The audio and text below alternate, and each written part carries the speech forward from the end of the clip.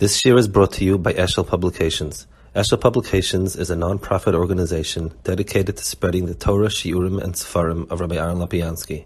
For sponsorships or more information, visit eshelpublications.com.